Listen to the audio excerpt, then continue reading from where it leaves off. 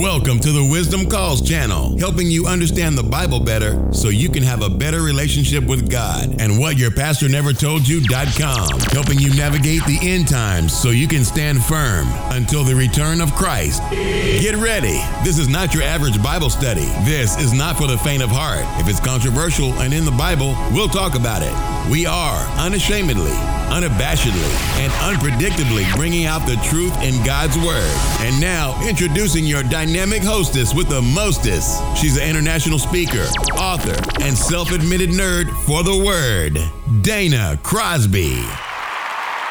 Are you ready for what your pastor never told you about the fall feast? That's coming up next. Make sure to visit whatyourpastornevertoldyou.com. Hey everybody, this is Dana with the Wisdom Calls channel, helping you to understand the Bible better so that you can have a better relationship with God. Welcome to Bible Study Today. If you're new here, consider subscribing down below because we offer new and amazing content 2 and 3 times a week. If you haven't yet, I want to encourage you to hop on over to my brand new website, whatyourpastornevertoldyou.com, because we are posting all of our videos and it's soon to be podcasts and other materials. We're going to be posting those all in one convenient site for you online because we have been finding that more and more where Christians are facing censorship and persecution online via YouTube, via Facebook and Google, where these resources are now being shut down or closed more and more to Christian messages. And so we wanted to have this material available to you in a way that you will always be able to access it at whatyourpastornevertoldyou.com. Now, you guys know that have been following this channel for a while. We usually do Bible studies each and every week, and we are right in the middle of an amazing end times Bible prophecy series, and we are continuing that with you guys. But today, I actually have a really special guest here that I'm going to be interviewing with you guys today. I am so excited. We have with us an amazing guest today here to answer some of our questions about the fall feasts. Now, many of you guys that are in Christianity maybe have never even heard about what the fall feasts are. Maybe some of you are vaguely familiar with the fall feasts but haven't really studied them too deeply. What you will want to know is the fact that God set up his feasts, his appointed times, and these feasts are actually dress rehearsals for fulfillment by the Messiah. And so he gave them to his people Israel so that they would be able to know and recognize when Messiah came. And actually, Jesus fulfilled the first 4 feasts in the spring feasts. He fulfilled all of those during his first coming. So we are coming now to his second coming. That's going to be coming up at some year in the future. We don't know which year that's going to be, but we know that he is going to fulfill these other feasts that he established. These are appointments on his calendar that he is not going to miss. And so we have a special guest here today, Pastor Emmanuel Gomez. Pastor Gomez is here to share with us a little bit more about the fall feasts. Pastor Gomez is the head pastor and rabbi of One New Man Temple of Hope. He is both an ordained minister and an ordained messianic rabbi. He is the host of internationally syndicated radio show called Crossing Over, and that's on Messianic Lamb Radio.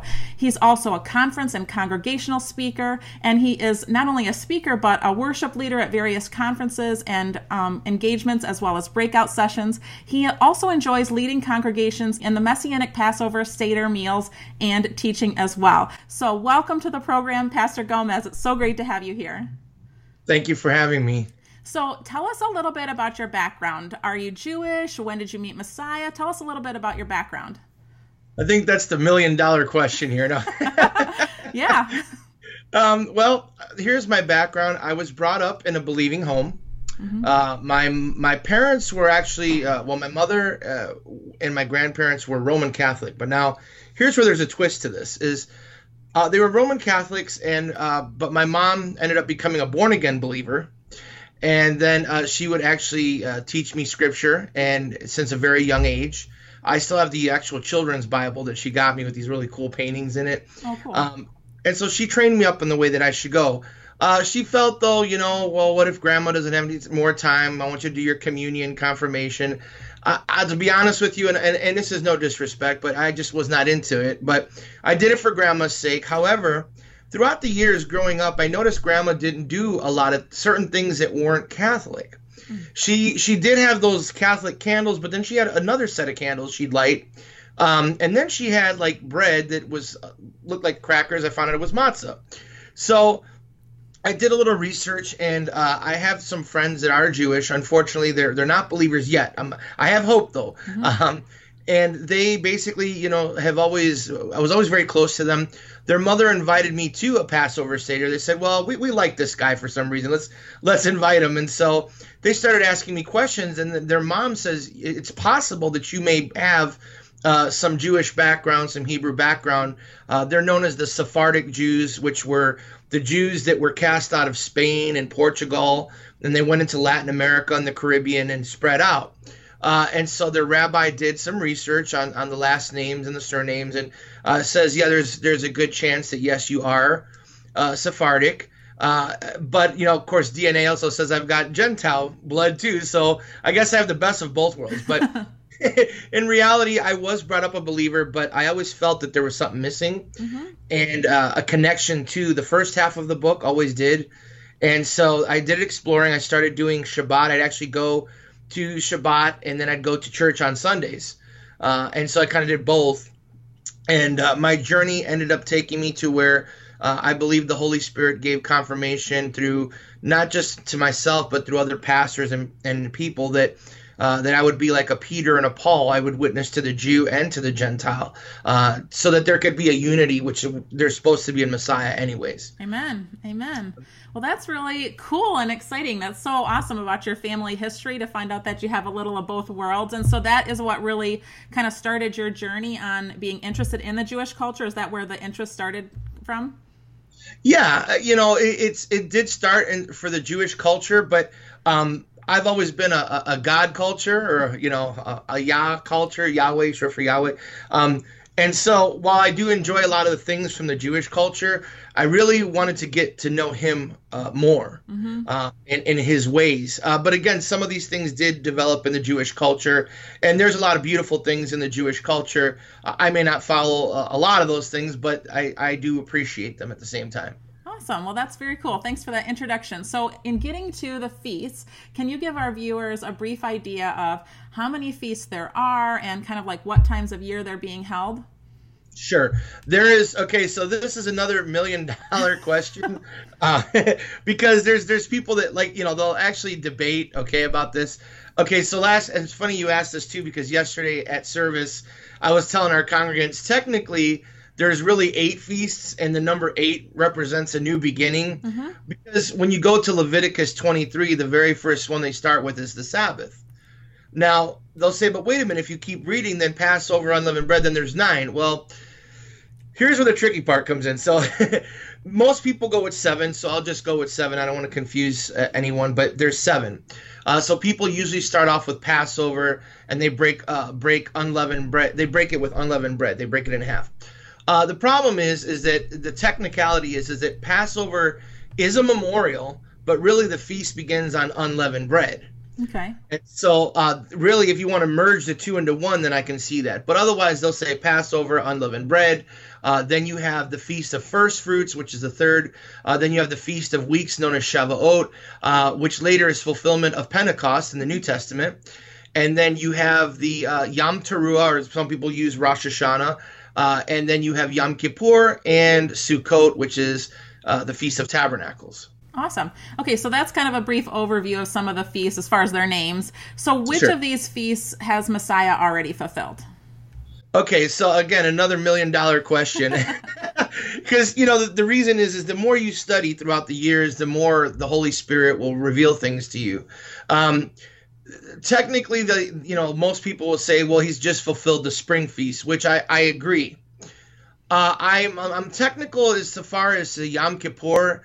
I say he partially fulfilled that, and the reason why I believe that is because while yes, he came, he shed his blood to atone for our sin and to save our souls, but then he does atone for other things that you read about in Revelation, and eventually you're going to get a new body. So I believe that, yes, it's partially fulfilled, but there's going to be an even bigger fulfillment. But to be on the safe side, I'll go with everyone. Yeah, the spring feasts have been fulfilled, and the fall are, as you said, a dress rehearsal. Well, yeah, and the thing is, too, a lot of times God works in patterns, and he fulfills things partially, in part, and then later there's greater and greater fulfillments of those things. So it wouldn't surprise me at all that he has, in part, fulfilled some of the fall feasts. But we do anticipate and look for the final culmination of the fulfillment of those feasts.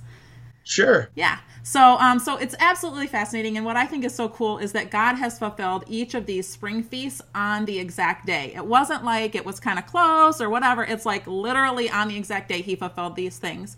So tell us a little bit more in more detail about the fall feasts. And so how many are there and what order do they go in? And if you know like what the dates are this time, for this year, maybe people would be interested to know when they are this year if you happen to know. Sure. Okay. Well, again, sure. The fall feasts, they fall in line with Yom Teruah, which is AKA Rosh Hashanah. Some people in our walk like to use Yom Teruah because it's a little bit more of a literal translation. The day of blowing, the day of blowing, the day of breaking from the book of Numbers and so forth. But again, it falls into Yom Teruah, which is the first one, or Rosh Hashanah. Then the next one is Yom Kippur. And then there is Sukkot, which is the Feast of Tabernacles. Okay, awesome. So Yom Teruah is also known as the Feast of Trumpets. That one comes first. And from a Jewish perspective, what do they see this holy day as being all about? What's the overall attitude? And how do they commemorate this time? Sure. Well, it's rather fascinating in how the Jewish community celebrates this. This is a time where the month of Elul began, okay? Like I believe last month it began. And it ties into Yom Teruah, or Rosh Hashanah. And what it is in Jewish tradition is there's a concept called teshuvah in Hebrew, and it means repentance, to turn back to God. And so basically it's a time to seek forgiveness. Jewish people will seek forgiveness, and it leads up to Yom Kippur. And because of the fact that Jews believe that this is the time of year where you really want to get the last things right with your neighbor, with God, so that you can be written in the book of life for Yom Kippur. And so there's a saying that they'll have. It's called Lashana Tovah. And what that means is, may your name be written, or may it be inscribed. It can be taken a couple different ways. Okay. But they believe that the book of life is open on Yom Kippur, and if your name has been sealed, then you made it. You got another year, to live, basically. And then, again, the beauty of it is then people the Jewish people will eat apples and honey, and they'll say, this is a sweet new year. May you be inscribed for a sweet new year. So those are some of the things that Jewish people will do. It's very serious, a very serious time of year. There's a bunch of traditions I don't want to get too much into because it's just there's so many. But basically the main concept is getting things right, making things right, and then leading up to hoping that your name is written in the book of life. Mm-hmm. Of course, the messianic application, or to the believer, you can apply these things, but I believe these things, obviously you want to be right with your neighbor as much as you can 365 days a year. Right. But it's still a good principle. Right. Okay, so the overall feeling is kind of this idea of humbling yourself, coming in repentance before God, really taking a time for serious introspection, kind of evaluating your life, seeing what maybe needs to be changed, that type of thing. I mean, I know there's a lot of secular Jews that and same thing with Catholics and stuff too, where it's like you can kind of play how you want to and in the world and then come back to confessional later and feel like it's all absolved. And so, we don't agree with that kind of idea of it. But yeah, and I just wonder, can you answer a little bit more about, from a messianic perspective, what do you see, from a prophetic perspective, what do you think this fall feast will signify? And is it something specific, maybe even for Israel, that's going to happen in the future around this time? What do you think? Sure. Well, again, great question. From a messianic perspective, there's a lot of idiomatic expressions in the Bible, even in the New Testament.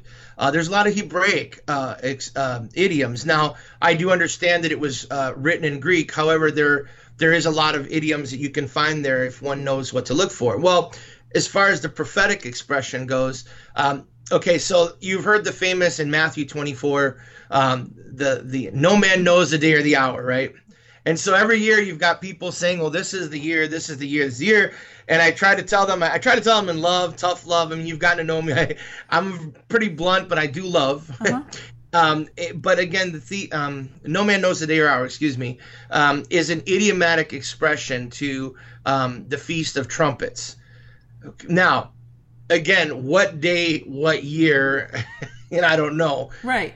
But why? Okay, so why was it that they said no man knows the day or the hour? Is this because they had to have the sighting of the new moon, or what was the reason that they didn't know what day it was going to happen?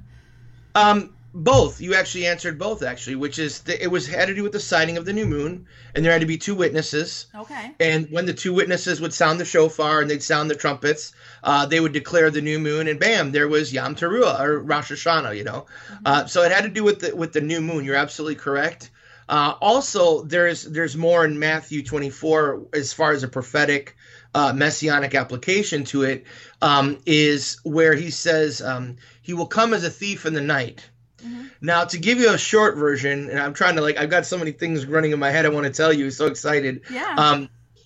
The thief in the night ties into the new moon too, which you had answered. Basically, that is another idiomatic expression where they would say the new moon comes like a thief in the night. The reason for that is because the new moon could only be calculated to some point. Okay. So, for instance, let's say they said the new moon should appear latest the 30th of the month. Sometimes it could actually appear a day or two later. Okay. So you couldn't really predict it. I mean, you could, but you couldn't be 100% sure always. Mm-hmm. So it comes like a thief in the night. It's an expression. Now, another one which I'm really excited to share with you guys, a big golden nugget, is the thief in the night also applies to, there was a man named Alfred Edersheim. He was a Jewish man who became a Christian, and if anyone's interested, he wrote a series of books. There's one called, I think it's called Jesus in the Temple, but Alfred Edersheim is his name. Anyways, he speaks of how there was the temple priest. He would be on watch, on guard, and the priest could not fall asleep. And if a priest, because they had to keep the fire rotating at night in the temple, so if the priest was caught falling asleep, then the one of the high priests would come, or the higher level priest would come and throw hot coals on him. He'd start doing this. He'd strip naked, and he'd have to run out, and people would see his shame that he fell asleep. So that priest came as a thief in the night. Okay. And so there's, I mean, those are little golden nuggets. It's like, wow, okay, so that makes sense. Yeah. And the doors were closed. Okay. Mm-hmm. Now, there's another prophetic where it talks about, where they would close the doors of the temple during Yom Teruah. They would sound the trumpets, and what would happen at Rosh Hashanah, they'd sound the trumpets, and people would just, from wherever they were at, would go and they'd try to get to the temple as fast as they could, and then once they did, the doors would be shut. And then outside, now check this out. Now outside, those that were left outside were left in outer darkness. Wow. See, so it's fascinating. And then one more is Paul, of all things. Paul in Thessalonians. In fact, let me just read this real quick. It's 1 Thessalonians chapter 5. And this has to do with the messianic prophetic fulfillment. 1 Thessalonians chapter 5, 1 through 11. I shouldn't read all of it, but basically I'll read the main points where he says here, but concerning the times and seasons, brethren, you have no need that I should write to you. Now, these were people need to understand that Paul is, even though he's talking to the Thessalonians, he had taught them, these were things that were taught. The feasts were actually taught, okay? And he says, you have no need for me to tell you about the seasons or the times, because they knew. Mm-hmm. They'd come to know them. Then he says, for you yourselves perfectly know that the day of the Lord comes as what? A thief in the night. And then, of course, if you go down a little bit further, let's see. Well, I'll go to verse 9 here. For God did not appoint us to wrath, but to obtain salvation through our Lord, Yeshua HaMashiach, Jesus Christ. And so, again, this all ties into that prophetic fulfillment. There's another one where Paul talks about the trumpets being blown in Thessalonians, and how the dead in Messiah will be raised, and those that are alive and remaining will be caught up.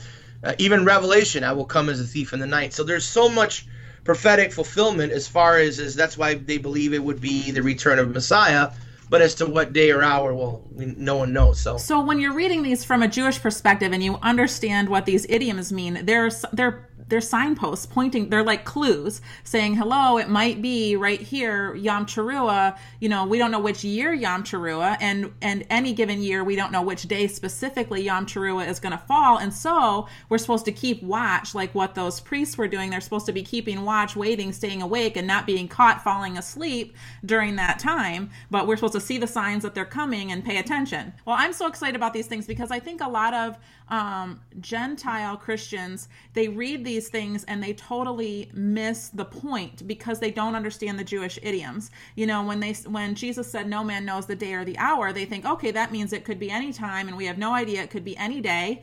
And they don't realize that he is speaking to a Jewish group of people that understood what that meant, that was actually pointing to a specific feast of the year, Yom Teruah. And then, of course, like you brought up, the other allusions to the blowing of the trumpets, blowing of the shofars during that time at the last trump, it kind of makes sense that it's pointing to that day. So we don't know what year it's going to happen, and even any given year, we don't know which day, but that's saying, hey, Feast of Trumpets is probably going to be for his return, probably. Sure, absolutely. And, to back up what you're saying too is that this also ties in with the 5 foolish virgins and the 5 wise virgins who kept their lamps burning, okay, in the night. And this again ties into being ready, as you said, being prepared. And it's a good principle for all believers because we should be watching, we should be prepared. And unfortunately, I see a lot of people, and again, I mean no disrespect, I see a lot of people that they don't have that attitude like, hey, we need to be watching, who knows? But to me, I get excited. I'm like, okay, let's watch. Let's see, I'll pay attention to the news sometimes. What's going on, even if it didn't happen in my lifetime, it's okay. It was a time to watch, and then I can teach the next generation, hey, be on watch. If it happens in your generation, then you're going to get to see something that I long to see, Right, exactly. With my own eyes.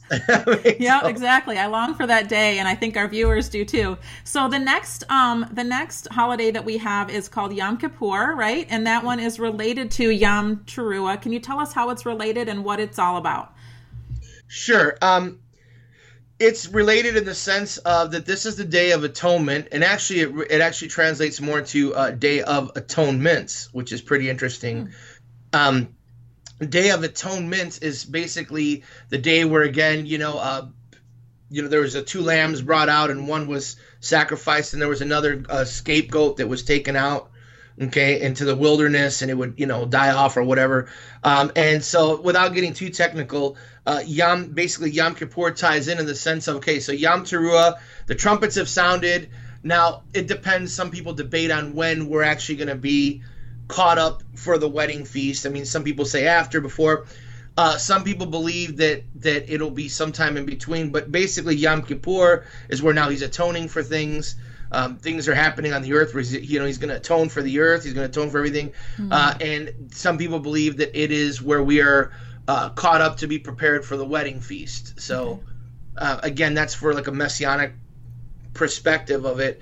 But it ties into that. And again, that in the Jewish culture, that the book of life was open and your name was inscribed. So that's like the short answer I can give to that. Is that holiday related to judgments or decisions that are happening? Is that kind of like the final day, supposedly, or is that not in that about that? No, it's okay. As far as the final day, yes and no. I would say, as far as judgments, yes. Basically, again, Laura, when he first came, looking at it from a messianic lens, when he first came, he atoned for our sins, and he atoned for our soul. Hallelujah. Mm-hmm. When he returns, he's going to atone. You hear about the earth being renewed, and the fire, how it's going to be consumed with fire and all that. So there is judgment happening. Mm-hmm. So yes, I would say that it does tie into judgment, but it's mainly doing with the judgment of, again, being written in the book of life. I mean, that's the shortest answer. Okay, so it's more about having your name written in the book of life. That's what that is all about. Yeah, I mean, that's the short answer without getting too complex into it. But otherwise, it does tie in, as you said, to judgment too. because again, as you said, actually you said it very well, judgments, plural. Again, yes, we read about Revelation and all these judgments that are going to happen. A lot of people believe that, yes, during the time of Yom Kippur, it's possible whenever he returns and Yom Kippur is happening.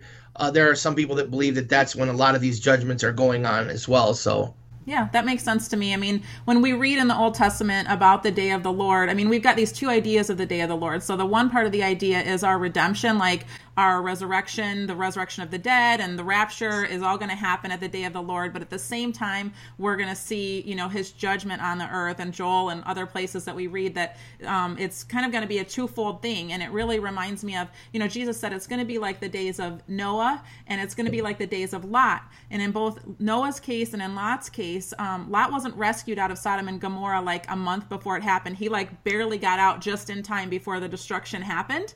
And the same thing with Noah. It's like Noah wasn't sitting on the ark waiting for like a year or whatever before the floodwaters came. It's like God shut the door and boom, it started to rain. And so we're going to see when the Lord comes back, I truly believe this, we're going to see this redemption of ourselves, the resurrection of the dead, and then, the judgments are going to begin to cleanse the earth through fire and other various judgments that are going to happen at that time. Sure. And actually, you said something fantastic. Noah, and then they finally closed the ark. Mm-hmm. Well, why? Because God came, as a thief in the night. Okay. Yeah. Like a thief in the night, when he least expected it. Interesting. Do we know when that actually happened, like the day of the year? I mean, I don't remember. It might say it in the scriptures, but I wonder, is it related at all to any of these celebratory times? I'll have to do some research on that and figure that one out. Sure. Yeah. Okay. So I was going to say, as far as the year, I don't remember, to be honest, but it does relate to that. And some people, then there's a debate. You got people, pre, mid, post rapture, or being caught up. But it does have a prophetic significance, which you shared, which is basically he sealed, everything happened, boom, he seals the ark. At the last minute, why? Because he came as a thief in the night. So again, it does have a prophetic fulfillment, mainly, especially to Yom Teruah or Rosh Hashanah. Okay. So now, which of the feasts, because I know some of the feasts, all of the Jewish men were required to go to Jerusalem for those feasts. Which feasts of the year were they required to do that? Sure. So for your viewers, they can find this in Leviticus 23 just as a reference for them. Mm-hmm. And basically, the three were Pentecost, the Feast of Weeks, which is Shavuot, Feast of Unleavened Bread, let's say Passover, but unleavened bread, and then Sukkot, which is the Feast of Tabernacles. Okay, interesting. Well, okay, so that's the next one in our fall feast, right? Is the Feast of Tabernacles, right? The next one after Yom Teruah or Rosh Hashanah will be Yom Kippur, and then after Yom Kippur is Sukkot or the Feast of Tabernacles. Okay, and so tell us again what the Feast of Tabernacles is commemorating. Well, I'll be honest, this is like my favorite feast out of all of them. This is a time where people get to go camping. A lot of people will go camping, and they get to be with a group of people and to commemorate this.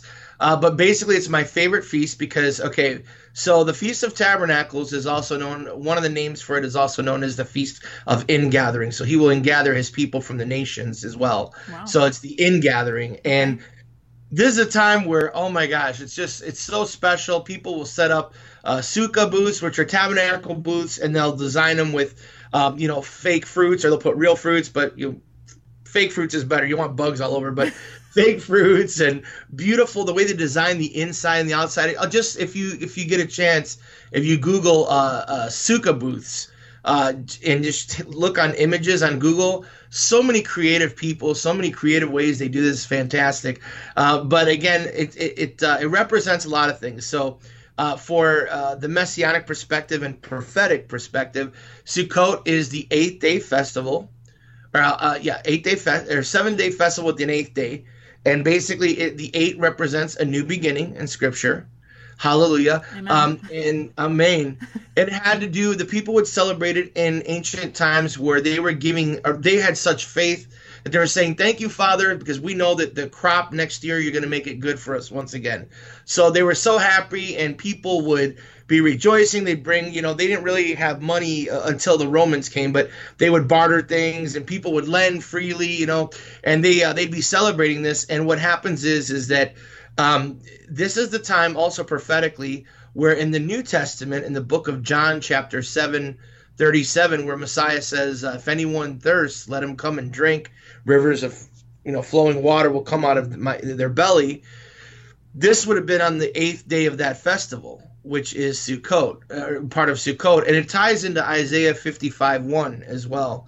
Again, let anyone who's thirsty to him. And of course, this also ties into Revelation 21:3. And let me just read that real quick, because I don't want to, if I paraphrase it, I'll mess it up probably. It says, and I heard a loud voice from heaven saying, behold, the tabernacle. Notice that.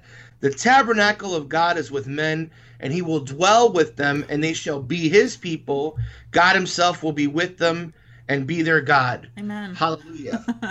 So, I mean, I can't wait either. It's just, they all tie in. Oh, and one more thing too, as far as tabernacles and Sukkot, is that it also, in the New Testament, it is the time, he came to tabernacle with us once before. Yes. But those that are in him, hallelujah, it doesn't matter, Jew, Gentile, whatever, we are going to be with him. And as we read in Revelation 21:3, it's going to be an awesome time, because he came once, but now we'll get to be with him once again. That's so exciting. And Sukkot is my favorite holiday as well. And, with my family, we're not Jewish, but I enjoy learning about the feasts and teaching my kids about them. And so we set up, sukkahs outside, but right now we're in Michigan, and in the fall, especially at that time of year, it's often really, really cold. So we go out and hang out there with our winter coats on and then come back inside.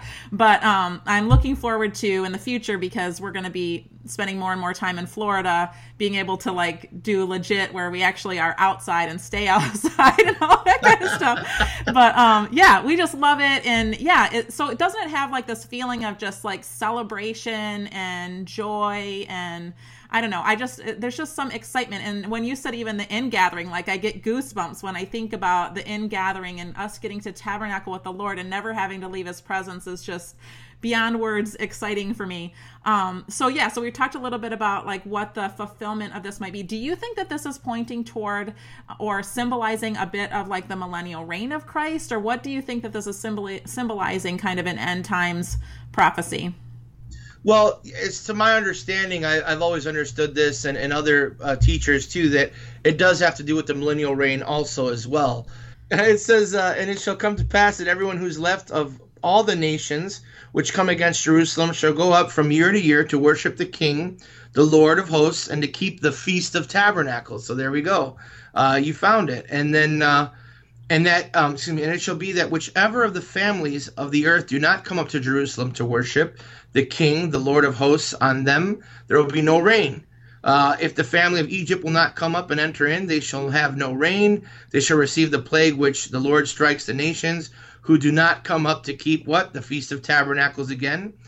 This shall be the punishment of Egypt and the punishment of all the nations that do not come up to keep what? The Feast of Tabernacles. So obviously that's a really important one, and one that we're going to be at least continuing to keep when Messiah is reigning during the millennial reign.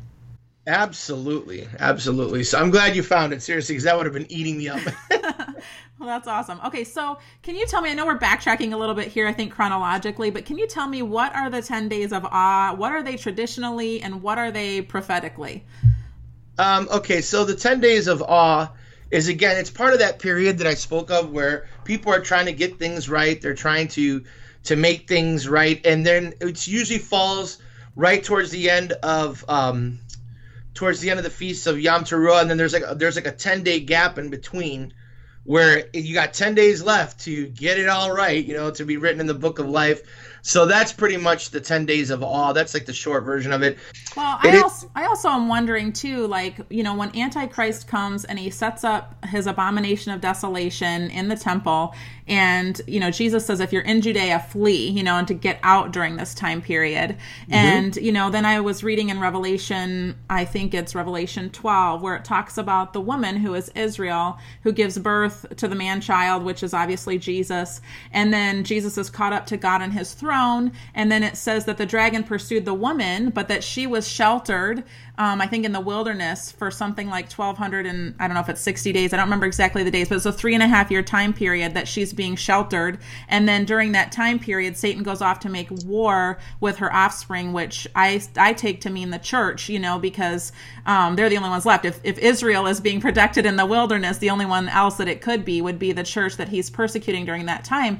And so I just wonder, because I know that I think it's in the prophets where God talks to his people about kind of wooing them back to himself and writing their law on their hearts, and all this kind of stuff, that I wonder what's going to happen during this time frame when they flee from Jerusalem after the abomination of desolation and the Antichrist starts wreaking havoc.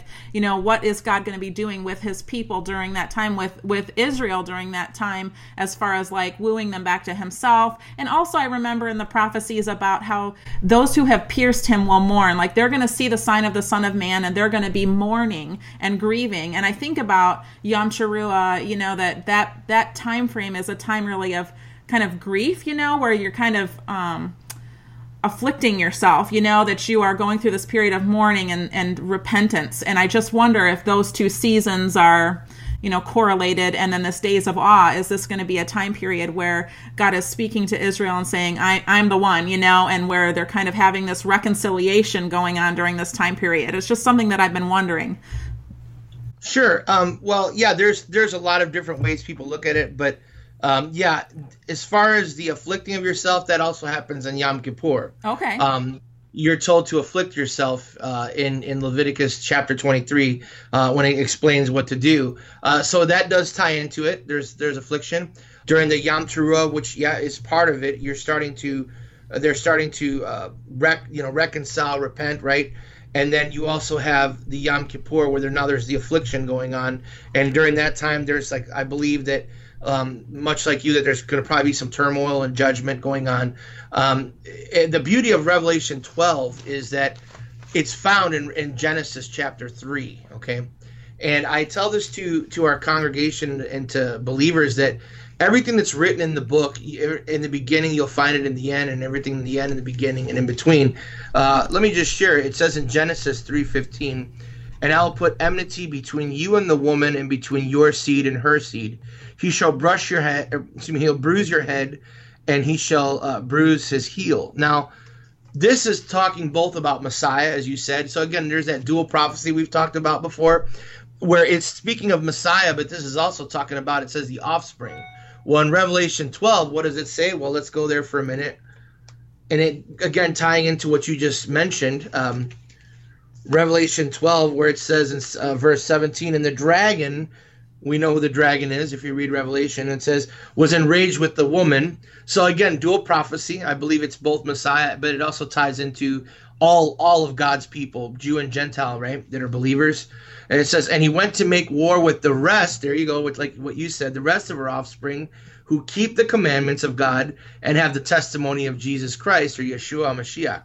Was repeated in 14:12 one more time, a Revelation, where it says, "Here is the patient of the saints, those who keep the commandments of God and the faith of Jesus Christ," or Yeshua HaMashiach. So, I agree with pretty much what you're saying. I believe it's both. And as far as I think it's Zechariah 12, 10 or 11, where he says, "They shall look to him whom they pierced, and they will mourn, as they do as an only born son." Well, again, I do believe that ties into, many people say that's just a lot of Jews coming into faith. No, I believe many Jews and Gentiles, I believe Gentiles will be reached with this too, where they're going to realize that Jesus guy we heard about, and the Jewish people, this Yeshua guy we've been told about, he was the one, or he is the one, and then people will be repenting. So there you go, there's Yom Kippur, part of that season, repentance. Then there's going to be affliction, and then of course, when the wedding feast happens, boom, everything's happily ever after again. So. Yeah. Well, yeah. And I love that you brought up, what's going on in Genesis. The things that happen in the beginning happen again at the end. And God uses these patterns to communicate to us and uses these symbols. Just recently I started doing a study on this woman giving birth, because that is, the Revelation 12 sign is the woman giving birth. But then Jesus talked in Matthew 24 about the woman travailing in labor, just like a woman coming into labor. And that imagery imagery of the woman giving birth and this labor pain is from the beginning. And even what you just mentioned, because even in the beginning when, everything gets cursed because of the sin of Adam and Eve. And he even says, you're going to have to travail when you give birth to children. It's not going to be easy, And so it's like this idea of this travailing is going to happen from the beginning all the way to the end. And speaking of Genesis, it's so cool that you kind of brought this up because it ties us all up to where I was going to go next, which is in Genesis 1, verse 14, it says that God put the sun, moon, and stars in the sky for signs. Number one, it doesn't mean astrology. He put them there for signs for us, though they were his creation. He did this. And also for seasons. And the word there that's translated seasons is not really the word seasons in Hebrew. I mean, when we hear it in the English, we think of like fall, winter, spring, but that's not what is meant there. And can you tell us what that original word is in the Hebrew and what does God actually mean by that? Sure. So the word for the feast and how it ties into that is Moedim, and it means appointed times. So God had set up the moon, the stars, to set up his appointed times and his festivals. Now, this is one of the bad things I see in our walk as far as those that pursue the feasts and the Sabbath is that you got people bickering over the calendars. You got people that supposedly have these revelations that they're following this calendar and that calendar and all that. And the Jewish calendar is all preset and blah, blah, blah. In the end, Colossians 2:16 and 17 tells us not to judge our brethren how we keep the feast, the Sabbath, da, da, da. So we're not to judge how they keep it. But as far as the season, some people are so dogmatic where no, it's this calendar, and then because the moon, like I tease and I say new moon, dark moon, because these are all the terms I use, like dark moon, light moon, a sliver of the moon, full moon, moon over Miami. No, I'm just kidding. But but as far as that, the word is Moedim, and it means the set apart times. Right. They're appointments. Right. So for like the people that are new to this that might be watching, I would tell them think of when you set up a doctor's appointment. You set up the time, the date. So you're going to meet up with the doctor, or if you're going for an interview, you've got the time and a date. It's an appointed time. Well, this is our Heavenly Father just saying, look, I love you so much that I want to spend these appointed times with you. It's like a parent saying, hey, you can go out with your friends anytime. I want to spend this weekend with you or this day with you. And I want to stress something too, if I may. There is a misconception unfortunately, that there's a lot of people that think that those of us that keep the feast and the Sabbath and all that we are doing it for salvation. We are not doing it for salvation. That's a very big misconception I see, and I tell people, no, we don't keep these things, these seasons, these Moedim, as you asked. We don't do this for salvation. We do it because we are saved. It's a love-inspired obedience towards our Heavenly Father. So no, we're not doing it for brownie points. We're doing it because we love Him. And they'll say, well, that's the Jewish feast. And no, technically, and this is something that a lot of people won't like because of dogma, but the feast in Leviticus 23, the set-apart Moedim, these set-apart times, as you were asking about, he says, these are my appointed feasts in my appointed time for all of Israel. Now, here's another kicker, golden nugget. In ancient Israel, when Egypt, I teach about this in Passover, in the wilderness, there was what's known as Erev Rav, which means a mixed multitude that came out of Egypt. Many of them took on the covenant and they were adopted as an Israelite. And you could read that in the book of Numbers and all. It says if the alien or the stranger wants to sojourn, in other words, he wants to take on the one true God and follow his ways, then you are to treat them. They're not even really considered a Gentile anymore. They're considered a part of Israel now. Okay, so these feasts are for believers too. Like for people say, well, I'm a Gentile Christian. Well, that's another teaching I'd like to explain to you sometime. But you're not really a Gentile anymore. But I won't go there right now. But my point is that these appointed feasts that you asked about, these Moedim, these set apart times, that's like the best way to translate it, are for even our Christian brethren. They are for all of God's people. Why? Because they are His set apart days, His set apart times. And yes, people that want to bicker over calendars, yes, at one time, like you had mentioned in Genesis, people knew by the stars and the moon and all that, but things have happened right now that are beyond our control, and I believe that Messiah will restore these calendars and all that when he returns, but we do our best. But as far as the seasons go, they're not like spring, March, like April, like these you got winter, fall, summer. It's more of it's an appointed time. Right. It's an appointment with God. So they're appointments. Yeah, exactly. And I love the fact that you brought up they are appointments and they're his appointments. And God keeps his appointments, and just like he kept to the day exactly his spring feasts, he's going to exactly to the day keep the fall feasts. And these are like days that he set apart from the whole entire year, like pointing to those days. Pay attention here, pay attention here. And so we do well to learn from that and to pay attention to the dates that are there. And I've gotten very frustrated with just some Christians that want to say, well, looking at the stars as astrology and all this kind of stuff. And I'm just sitting here saying, God made them, and from the beginning when he made them, he said they were for signs and they were for his appointments, basically, his appointed seasons, his appointed festivals, which actually the festivals he didn't really bring those out until, Moses' time, but he established them from the beginning because he knew those appointments, he was going to keep those things. And so I think, well, when the Lord tells us, and there's certain signs that are talked about in the Bible, Revelation 12 is one of them, and then the other one is the sign of the return of Christ, which is what I call the celestial darkening, and that's talked about in Joel and in Matthew and Revelation, various places throughout scriptures. But it's like God told us these signs were going to happen, and so if we are faithful followers of him, shouldn't we believe him at his word that they are going to be fulfilled? Like, I keep asking people, do you think these days are going to literally be fulfilled? Do you think the sign is going to literally be fulfilled? I think the sign is going to literally be fulfilled. Well, if it is, shouldn't I be watching and see what's going to happen when that happens? So not that we have to get all crazy with, do we think the rapture is going to happen on this day or whatever? Because I don't think that's what the Bible's pointing to. But let's read the scriptures and let's wait with expectation of what God's going to do. Maybe we can't predict ahead of time what's going to happen, but at least we can be waiting with anticipation and just trusting God that he's going to fulfill his word. This isn't astronomy where we're trying to predict our own future by the stars or anything like that. And I also tell people, Satan loves to corrupt the things that are true. And so Satan will take the good things of God and he will make a corrupted form of it. But just because there's a corrupted form of it doesn't mean there isn't a genuine form of it that is God's, and he has every right to use it, so they're his, so he can do with them what he wants to. And if he said to us, I'm going to do X, Y, Z, then we should believe and wait and expect for that to happen. And it's not astrology, it's astronomy, and it's biblical prophecy. So that's my little soapbox for the day, I guess. No, I agree with you 110%. People need to be careful what they call, I'm looking to see if I have that book nearby, I can show you it. People need to be careful what they call good and evil, because as you said, here it is. There is astronomy and astrology, okay? And this is a book that good Christians can invest in. It's E.W. Bullinger, and it's The Witness of the Stars. And it actually mentions, I do believe, the Revelation 12 in there.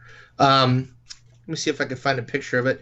Basically, he goes through the stars and all that. And again, E.W. Bullinger, he was a believer. He was a Christian believer. And I agree with you that basically, there is astronomy and astrology, and Satan will counterfeit. He's going to counterfeit things that were meant for good. And I see this all the time, even amongst people that are what we call Torah pursuant. I tend to call them the Torah terrorists because of the fact that, everything is pagan too. So they'll go and attack our Christian brethren for everything. And I tell them, well, let me ask you something. And I know I hope this is not too crude. I ask them, do you own a toilet? And they'll say, well, yeah. Well, you do know that the toilet was a pagan invention for the Pharaoh back in Egypt. So, I'm just saying, if you want to look at it that way, right. There's pagan symbolism on our money, for Pete's sake. What are you going to stop living? So right. I agree with you. And, yeah. I do a series called 3 years back. That's what got me interested in that whole Revelation 12 thing. Was 3 years back, I did a two-year study, painstaking study, and I call it Nativity, Truth versus Tradition. And I talk about how in September on a clear night you can see, the dragon nearby and the woman and all that. But then I learned later on that this would be the year where they all line up. I thought that's pretty cool. But I think that a lot of Christians might be afraid because of all the predictions. Prophecy sells. I love prophecy. I love it. I love it, but at the same time, there's been so many people that have tried to predict, and I think that it might scare believers. And there's just some believers that may not know that, yes, like for instance, Abraham navigated by the stars. I believe there is a passage in Scripture that speaks of that, where Abraham, and back then, here's a little history for you too. In ancient Israel, even in Messiah's time, people could hang out on the top of their house. The way that the old Israelite houses were, you could go up the steps, these ladders that they would put, and on the roof, you know, it talks about those who were on the rooftop and fleeing to Judea. Yep. What are they doing on the rooftop? Well, they used to hang out. Sometimes they'd sleep on the rooftop. And on a clear night, they'd see the stars. So I'll give you one golden nugget from that teaching, and I'll hush up after this. But the 3 wise men, how do you think they knew how to find Messiah? Right. The truth is out there. Yeah, exactly. I mean, that's the whole thing is like here, and this what I go over this story with people all the time about the wise men they're following the star, they're coming and they speak to Herod and they say the king is born, where is he? And so then Herod asks the Pharisees and the scribes, well, where is he supposed to be born? And they knew, they searched and they knew, and they said, hey, in Bethlehem. But who went? It was the wise men that went. And so here, the ones who had the scriptures that told of the prophecy, they even knew that the prophecy was there. Did they go to worship him? No, they didn't. And it's like, here we are, and we have all these scriptures about these signs that are going to happen. And are we paying attention to them? Are we being like the Magi and following those signs? Or are we going to just be dismissive of it like the Pharisees and the scribes where they were just dismissive and they weren't looking for it, weren't looking for the fulfillment? And I agree with you that a lot of times people overhype things and they make all these predictions. Well, the rapture is going to happen now. Well, I'm sorry. It doesn't necessarily say that in the book of Revelation 12, that's when the rapture is going to happen. I mean, I think, and I did a whole series on this, but I think it's a lot more likely because it talks about the battle in heaven that happens and then Satan getting thrown down to earth and the fallen angels coming with him. I think that's more likely, but the prophecy seems to span a large portion of time because it talks about Jesus being born and going up into the throne. So we don't know for sure, like, is something specific going to happen on that time? But I do think it's wise, to be paying attention to those things and just not being so dismissive of it. But yeah, I think you're right. I think people are scared because of like hyped stuff. Like when people say, oh yeah, the rapture is going to happen on this day. And then when the rapture doesn't happen on that day, it makes all Christians look kind of bad, So I can understand a little bit, the being cautious. And the other thing about prophecy is a lot of times we don't understand it until after it's come to pass. Like there were prophecies about Jesus. He was going to be born in Bethlehem, but he was going to be a Nazarene. And yet it said, out of Egypt, I've called my son. It's like if you're looking at those before the event happens, you're thinking, how's all that going to work? How are all those things going to fit together? But then all of a sudden after the fact, you go, oh, makes perfect sense now, So yes. we do need to be studying the scriptures. And I am so passionate about it. Even if we don't understand everything about biblical prophecy yet, we see in part right now. We see like through a glass dimly, but it doesn't mean we should stop looking, It doesn't mean we should stop looking at the scriptures and anticipating for their fulfillment. And I do believe that if we are looking and searching those things, God is, when they do happen, that God's going to let us know because we're the ones who are waiting and watching for it. He's going to, let us know those things because we're searching for it like the wise men.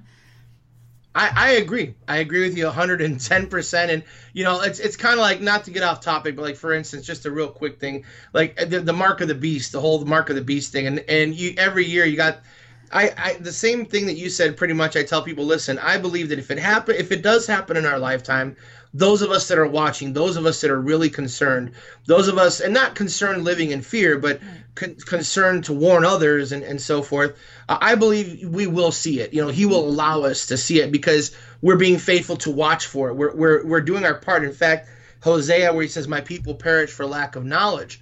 Well, that's not just only Bible knowledge. I mean, it could be, things in life, like, people don't go to the doctor, they can perish for lack of knowledge. Right. I mean, so, they do the same thing with that. But I agree with you with these signs. They're giving us signs, and I do believe that, the closer that they get to the sign, maybe some people will figure it out. It may happen to where as it's happening, as you said, or a little bit later, but we will know, I do believe, one way or the other. Those that are watching, those that are really concerned, I do believe he will let us know. And that's where people, I think they get a little too caught up into the hype, as you said, where, they're thinking, oh my gosh, well, what if it's this year? What if it's next year? You're not supposed to live in fear either. But I look at it as living in excitement, like, okay, is it going to happen this year? If it does, great, Right. So exactly. And with the whole thing with the mark of the beast, I was just reading, I don't remember if it's Revelation 14 or 15. I was just reading through this. It says that God is going to send an angel from heaven to proclaim the eternal gospel so that everyone on earth is going to hear it, number one. Then there's going to be another angel that comes and gives warning, do not take the mark of the beast. And so I just think how loving and compassionate of our Father. Like, we who are looking, we see now that technology exists for people to put a mark of a beast, if that were on the hand or in the forehead or whatever, for buying and selling. We see that technology now exists, and that it's possible for that to be fulfilled in our lifetime. We can see how that would work technology wise, but it is so reassuring to know that he's going to send an angel to proclaim the whole eternal gospel to the world before this happens, and that he will send another angel to say, don't take the mark of the beast, because it's really serious. And I'm going to do a series on this, but I haven't done it yet, just about, we've heard in the Gospels about the unpardonable sin, where the Pharisees were blaspheming the Holy Spirit, and they were calling the work of Jesus, they were calling it the work of the devil, basically. And Jesus says, if you blaspheme me or the Father, that can be forgiven, but any sin against the Holy Spirit, that's never going to be forgiven. And so we think of that as the only unpardonable sin, but then here there is another unpardonable sin where he says, if you take the mark of the beast, there is no inheritance of the kingdom of God for you. And so it's really important that we know not to take it, and so we should be teaching on it. But I'm just so grateful that we have such a loving and merciful God that he has said he will send an angel out to proclaim to the whole world, don't take the mark of the beast, so everyone will know and have that opportunity to choose whether they're going to stand for God or whether they're not at that time. And God's going to give us the grace that we need. I know that as Christians, we can look at that time and we could be afraid, but I don't think we need to be afraid of that time. I mean, the other people in the world, the apostles, as well as people in modern day today that are dying for their faith, in and of ourselves, we can't do that. We don't, and our flesh wouldn't do that. But God's Spirit is going to give us the grace that we need so that, like Peter, who in his flesh denied Christ 3 times, but yet in the Spirit was able to, die for his faith, And so I believe that we will be able to, if God has appointed us to that, he will give us the grace that we need for that time. And we absolutely do not need to live in fear about those times and about those days. And we can be excited, because just like Paul, he said, for me to die is gain. Like, for me to live is Christ and to die is gain. And so if I'm living here in the flesh right now, I'm suffering, and this is not ideal, but I'm willing to do it for the sake of Christ. But when I die, that's going to be gain. And if we can look at life that way, maybe we won't be so afraid about what is coming down the pike, which honestly, it's only going to last a short period of time. I know sometimes we get so overwhelmed thinking about what's going to happen during this great tribulation, all this kind of stuff. But there is a short appointed time where Satan is going to have his wrath, and it's short. There's a short window. I think it's 3.5 years that he is going to have, his appointed time to do what he's going to do. And then Jesus is going to take care of it all after that. And I'm like, okay, so 3.5 years, some of it we might be here for all of it. Some of it we might be only here for part of it, but we can do it. And yeah, so I don't want us to live in fear as Christians about the end times, and just to live in anticipation, like you were saying earlier, about that sweet time that we're going to have when we get to tabernacle with God, and that he is going to win. He's going to wipe away every single tear from our eyes, take away all the suffering. He's going to right the wrongs. And I can't wait for that day. Amen. Myself included. Yep. Well, I just want to thank you so much for taking this time with us today, Pastor Gomez. And I'm sure that my viewers have learned a whole lot, because I think there's many of us. I mean, I have studied the feasts a bit. I love them, and I love to study about them. But I think this is really going to be eye-opening for many people that have no idea about the fall feasts or about their prophetic significance. And so it really ties in with what we're doing right now with our End Times Prophecy series. So thank you so much for coming on the channel today. Sure. I thank you for having me. And if I may, I'd just like to share one last thing. Absolutely. As far as the feasts go, to encourage your viewers, I know I'd asked you about this before, but for instance, I just want to give a brief overview. So Passover is Messiah dying for us. Unleavened bread is he is the bread that came down from heaven. The feast of first fruits, he is the first fruit amongst God. He was the only begotten son, hallelujah, who was raised. The feast of weeks, Shavuot, which is later became the fulfillment of Pentecost. We received the Holy Spirit. Now he indwells in those of us that are believers. Then, of course, Yom Kippur, Yom Teruah or Rosh Hashanah, the possible return of Messiah. Then the judgment of Yom Kippur, the judgment and all the atoning, and then of course the tabernacles, which is the I'm still tongue tied now. Tabernacles is when we are finally with Him forever, for eternity, and in a new beginning, because it is an 8-day festival. So. Yeah, that's exciting. That is so awesome to think about. Yeah, that 8th day taking into the new. Amen. Awesome. Well, thank you so much, Pastor Gomez, for coming on our channel today, and I hope to be able to have you back at a future time when we start talking about the feasts again, maybe in the springtime. But thank you so much for taking your time to help us learn more about these feasts. Sure. Thank you so much for having me. I do appreciate it, and I'd love to come back anytime. Great. Thanks. And I want to thank you so much for joining us in our study of the fall feasts as they're about to transpire. And we look forward to the day when Jesus fulfills every single one of these appointed times on God's calendar. And I look forward to seeing you guys in the next video. We're going to be coming back to our study of the book of Revelation, what your pastor never told you about the book of Revelation. This has been a fascinating study so far. And as we see end times prophecy beginning to be fulfilled, it's so important that we know what the Bible has to say about it so that we can prepare ourselves and prepare our family for what's about to happen. And I look forward to seeing you guys in the next video. Until next time, this has been Dana with the Wisdom Calls channel, helping you to understand the Bible better so that you can have a better relationship with God. Have a blessed day.